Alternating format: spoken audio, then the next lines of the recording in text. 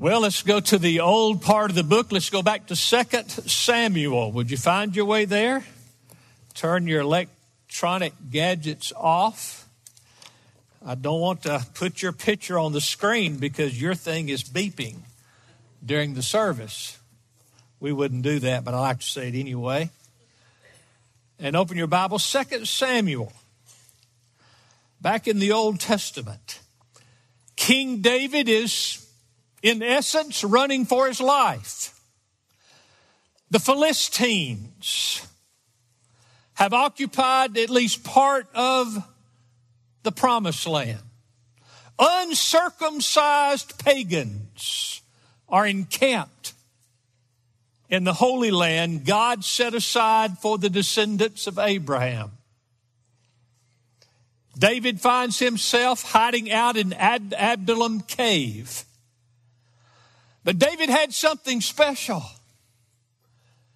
David had his mighty men, the mighty men of David. Let's study about it this morning. 2 Samuel chapter 23, beginning in verse 8. These are the names of the mighty men whom David had: Josheb, Beshebeth, the Tachmeonite, chief of the captains. He was called Adino the Ezrahite because of 800 slain by him at one time.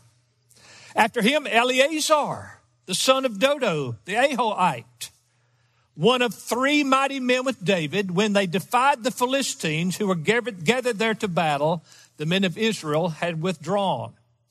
He arose, he struck the Philistines until his hand was weary and clung to the sword. And the Lord brought about a great victory that day, and the people returned after him only to strip the slain. In other words, he killed them all.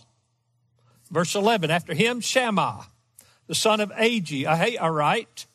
And the Philistines were gathered into a troop where there was a plot of ground full of lentils, and the people fled from the Philistines. But he, Shammah that is, took his stand in the midst of the plot, defended it, and struck the Philistines, and the Lord brought about a great victory. Then 3 of the 30 chief men went down and came to David in the harvest time to the cave of Adullam, while the troop of the Philistines was camping in the valley of Rephaim.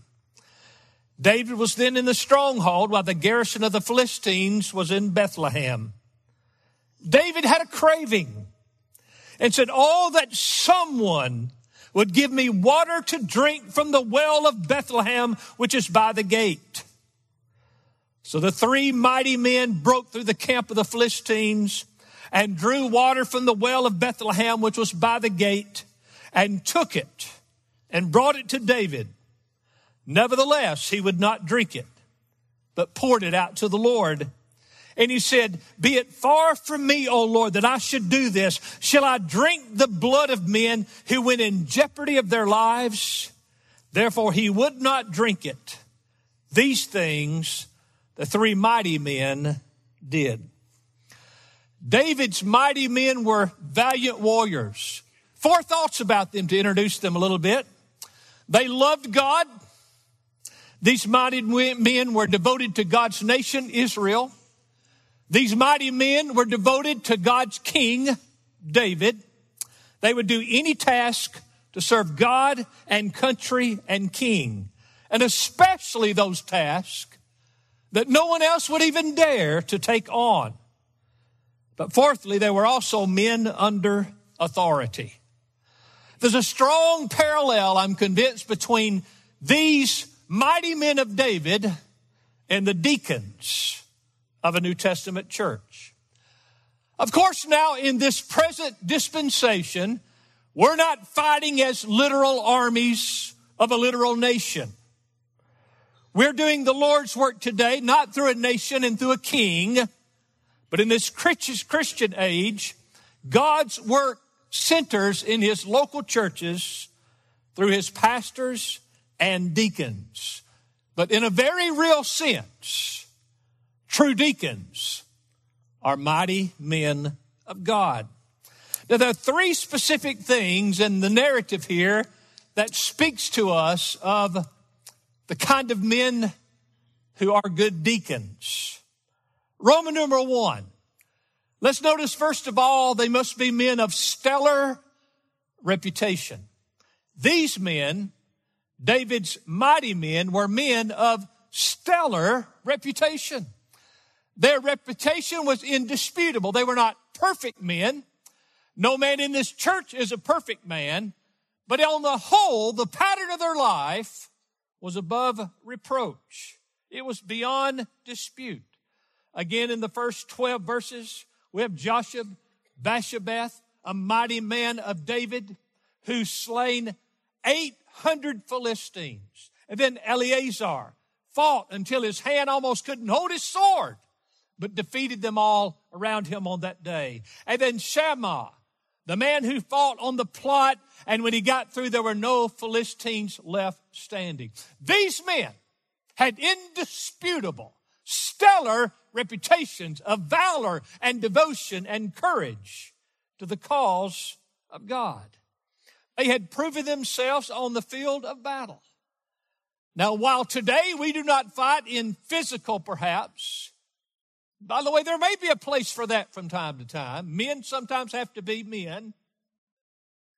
But that's not the primary field of our battle. The Bible tells us we battle, though, but we battle a spiritual warfare. Ephesians 6:12 reminds us, for our struggle is not against flesh and blood, but against the rulers, against the powers, against the world forces of this darkness, against the spiritual forces of wickedness in heavenly places. Likewise, like the men of David had to prove themselves to be considered mighty men, the men who would be deacons have to be proven. They have to be qualified. They need to have an indisputable and pure reputation. As 1 Timothy 3:10 reminds us, they must be men who are first tested. You men, you 21 men who will come today to be installed as deacons in this local church, this congregation, and your church elders have looked at your life. We didn't find perfection. You will not find perfection in me. But we are convinced that you have proven reputations. You have served long enough that you have passed the test. We've observed your marriages, your conduct with your wife, your children, your overall home life, your work life, your business life, your social life. And it's our conclusion, as 1 Timothy 3 requires, that you pass the test. Like David's mighty men, you are men of stellar reputation. Two thoughts, men, on this at this point. First of all, that ought to humble you. It ought to humble you that somehow, in God's grace, you haven't blown it yet so bad that you would be disqualified from being considered for the office of deacon in God's church. But secondly, not only should this humble you, it should build a resolve in you that you will maintain and continue on in God's grace, not ever defaming His name, but being a faithful servant of His in His church. But I want to mention one other qualification concerning the New Testament deacon. In Acts chapter 6, verse 3, where the first deacons were installed, we see that the writer said that God instructed that these men be men full of the Spirit and of wisdom. Spiritual men and godly men of wisdom are not like the men of the world. The world boasts of its mighty men, but they're usually not mighty. They're usually men of weakness and ensnared, if you will, in the strongholds of many compromises and many sins. But true mighty men of God, men who are full of the Spirit and full of godly wisdom, are not like the men of this earth. As Paul rebuked the Corinthians on one occasion, he said, you guys are acting like mere men. You're acting like just flesh and blood men who've never been changed by the gospel. You've never been changed by the indwelling Spirit of God. Your values are like the men of the world. Your convictions are like the men of the world. You're acting like mere men. If you're just acting like a mere man, you are not qualified to be God's deacon. The man of God who is Spirit-led and has godly wisdom, has values higher than this world's values, has morals higher than this world's morals, has convictions higher than this world's convictions. And probably most of all, has a devotion to God's purposes in the world through His church. That must be there. If you're going to be installed as a deacon to protect God's church, as the New Testament deacons did, then you ought to have a love and devotion and care for God's church that comes from your heart. That's wisdom. So men, once again, this congregation and your elders has deemed you to be men of spiritual power and men of godly wisdom. You have a reputation that is stellar. That's the way David's mighty men were. Number 2 in our text. These men, like deacons today, were also men of stalwart resolve. Men of stalwart resolve. Their resolve was undeniable. As we see these men committed to do the right thing no matter the cost. 3 things under this. Notice, first of all, we see their undivided hearts. If you're going to have a stalwart resolve for something, you can't have your heart divided in loyalties. These men had undivided hearts. Look at verses 13 and 14.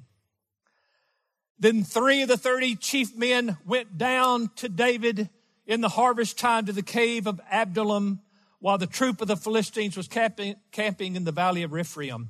Now, look, it's one thing to know about David hiding out. At this point, losing the battle. It's another thing for men to come and join him and say, David, we put down the stake with you. Come what may, count on us.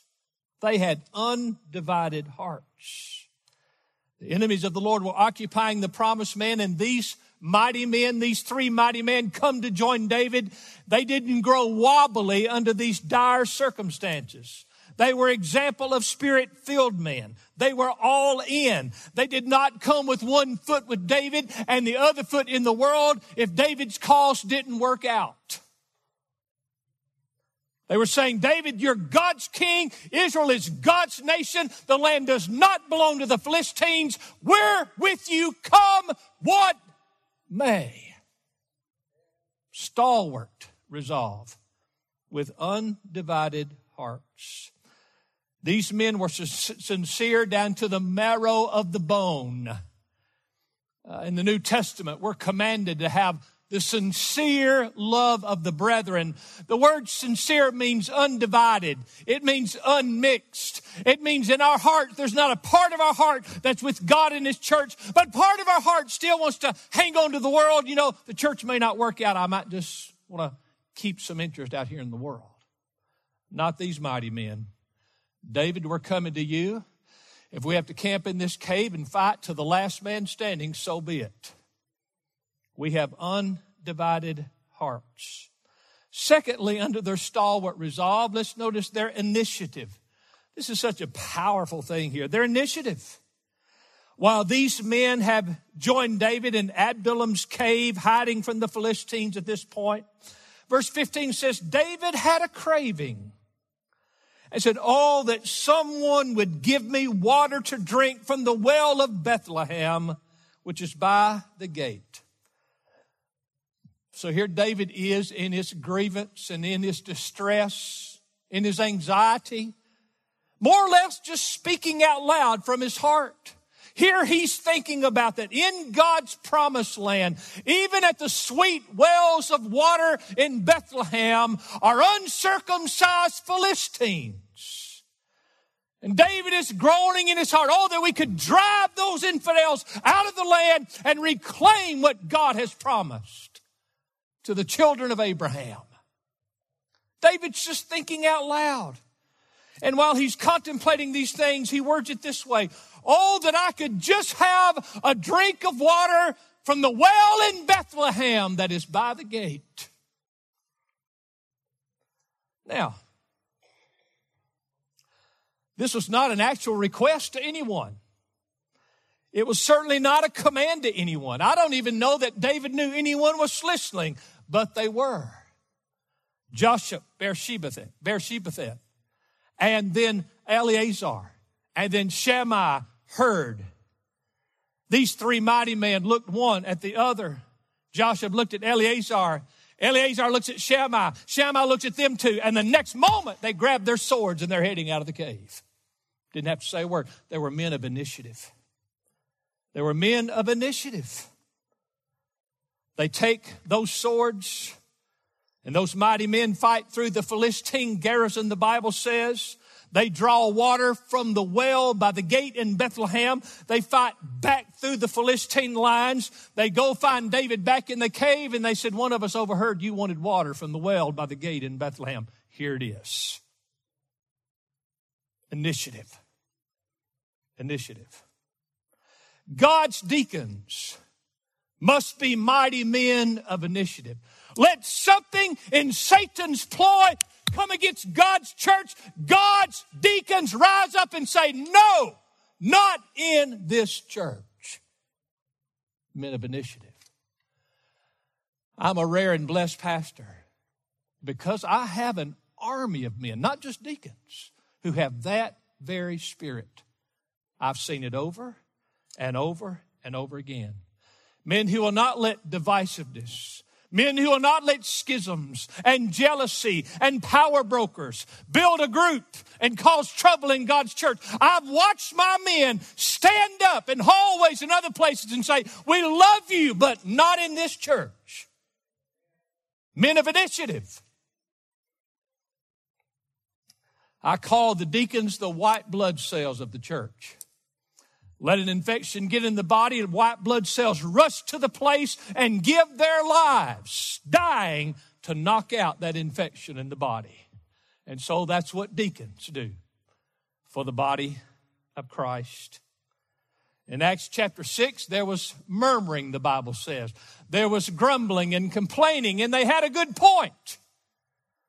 So the pastor said, select from among yourselves some deacons. Didn't use the word, but that's what they were. Men full of the Spirit and wisdom that we may put in charge of this task. These men are going to knock this problem out while we go do what we're called to do, and that's study and preach. New Testament deacons have to be men of initiative. If I hear that there's a couple of families in this church that have grown disgruntled, and they're starting to question and talk to people and build a party spirit, my first question ought to be, where are my deacons? They ought to go with love and compassion and humility, but stalwart initiative saying, we love you, but not in this church. That's not the way we do things in this church. Some of you may come from traditional or typical Baptist background. You think, well, that's the only way we've ever seen church work done. Well, you've been seeing it wrong. As I've said to you many times, if anything violates Scripture, come open the book, show the elders. We'll agree with you in the Scriptures. Amen? We don't start movements based on whims and power and control and jealousies and envies and selfish nonsense. Thirdly, stalwart resolve meant that they had undivided hearts. They were men of initiative. But also they were men of fearlessness. They were fearless. Verse 16 says they crashed through the camp of the Philistines, took water from the well, and then they had to fight back out and brought it to David. King David, God's king, wanted water from Bethlehem's well, and these devoted men, devoted to God, went out and got that water. It didn't matter what happened to them. It didn't matter what it cost. It didn't matter what could happen.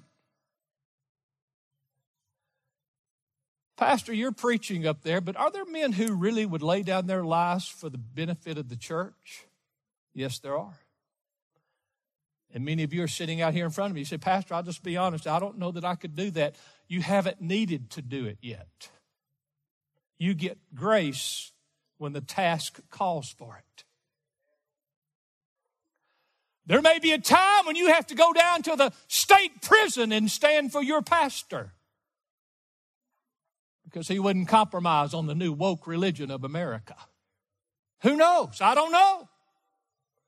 But when it's time God's grace will anoint you with the courage to do what's right and have a stalwart resolve centered in a fearless spirit.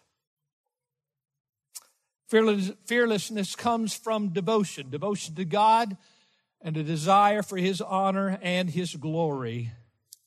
In this devotion, deacons remain watchful and diligent over the church like a bird dog on a point.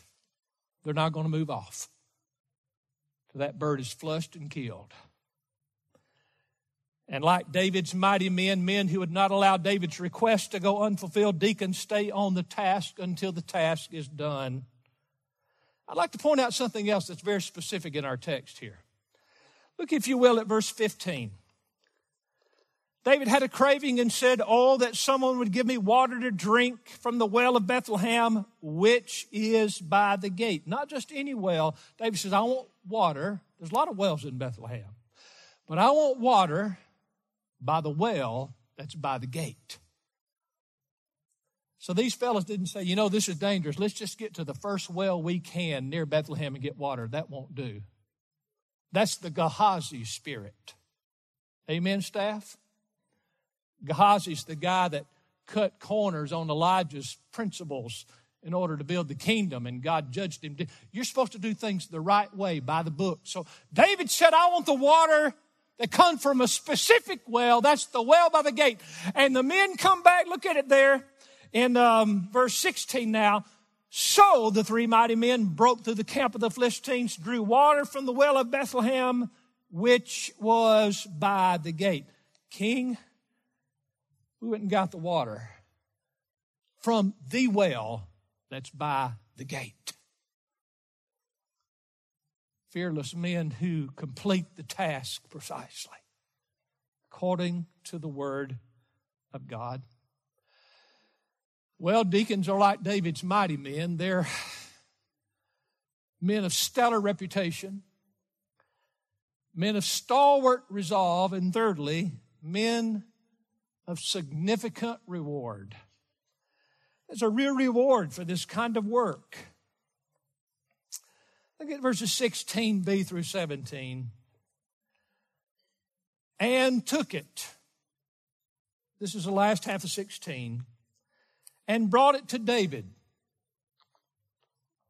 Nevertheless, he would not drink it, but poured it out before the Lord. And he said, 'Be it far from me, O Lord, that I should do this. Shall I drink the blood of the men who went in jeopardy of their lives?'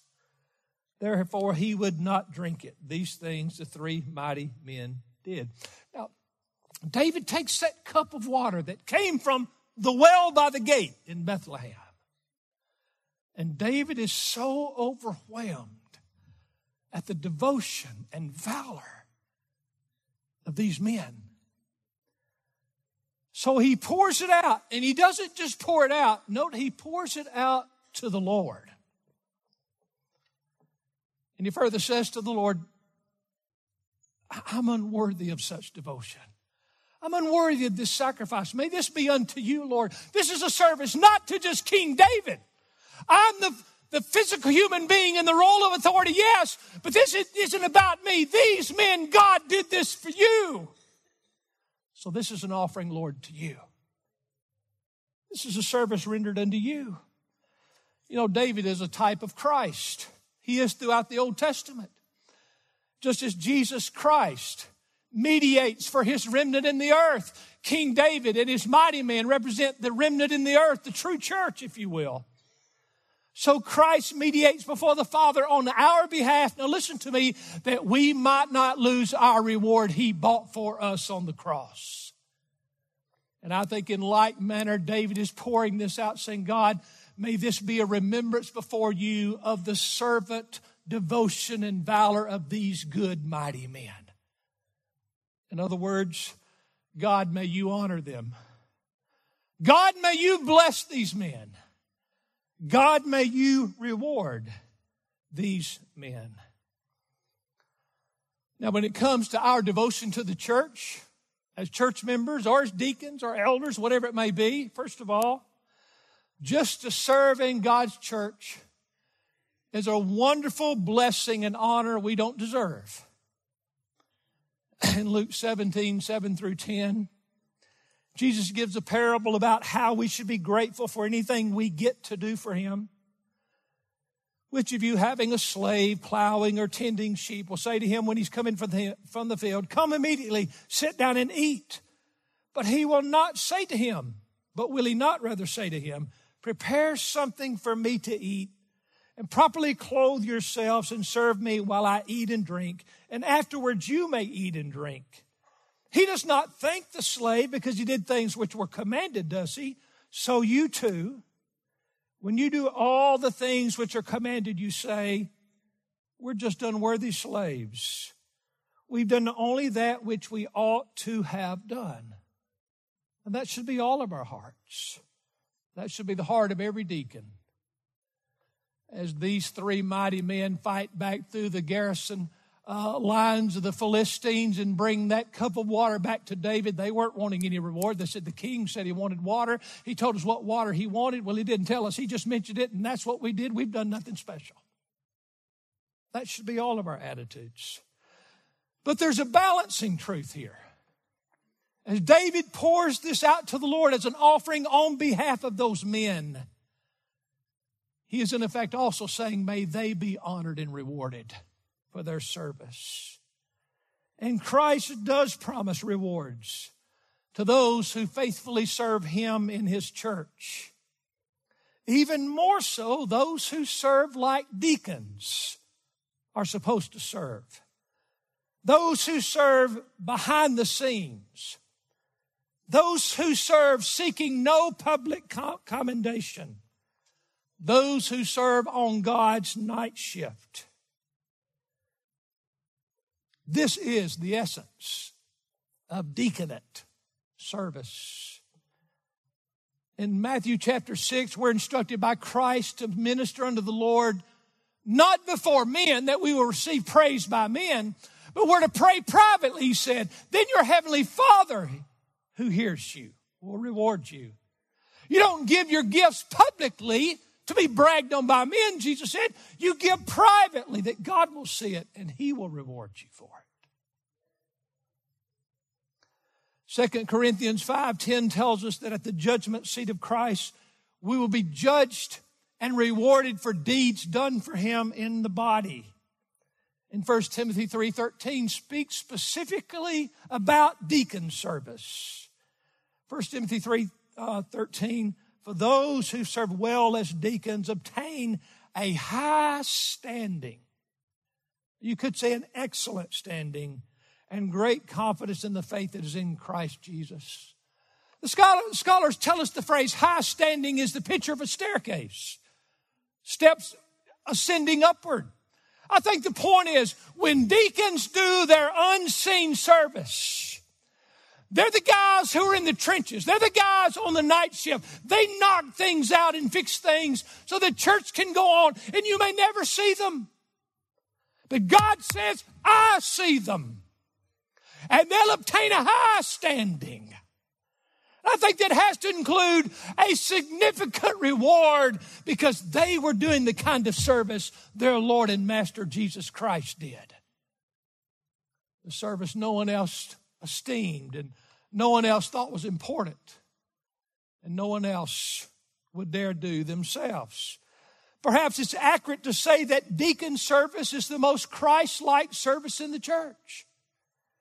Remember Jesus in Philippians 2, 5 through 8, have this attitude in yourselves, which was also in Christ Jesus, who although He existed in the form of God, did not regard equality with God a thing to be grasped, but emptied Himself, taking the form of a bondservant and being made in the likeness of men, being found in appearance as a man, He humbled Himself by becoming obedient to the point of death, even death on the cross. That's the spirit of Christ's service. A humble servant, a bond slave. That's the lowest of all servants. Not seen or noticed or commended. No one bragged on Jesus as He hung on the cross. They just screamed, crucify Him. He did the work no one else wanted to do. Of course, we know in the redemption purposes of God, no one else could have done that. But the principle remains the same: selfless devotion to God's church.